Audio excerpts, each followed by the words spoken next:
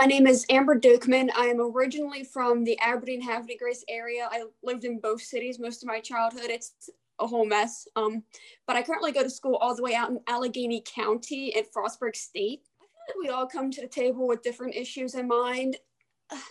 I feel like politics is a very taboo subject to talk about, right?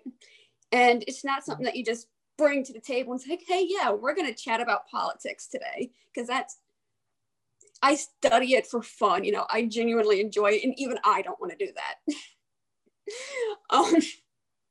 But several issues that brought me to the polls was the fact that I saw lots of people that I loved and care about being left out.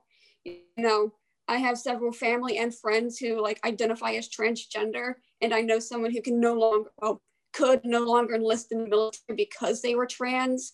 I have several family members that are gay, lesbian, and I saw lots of them be like, hey, you can't adopt in certain places. And I was literally watching rights of loved ones being taken away. And it was really scary to watch, because I'm in a very privileged position where I don't really have to worry about that. But those people are real to me. I see them every day. And it really brought it home to me.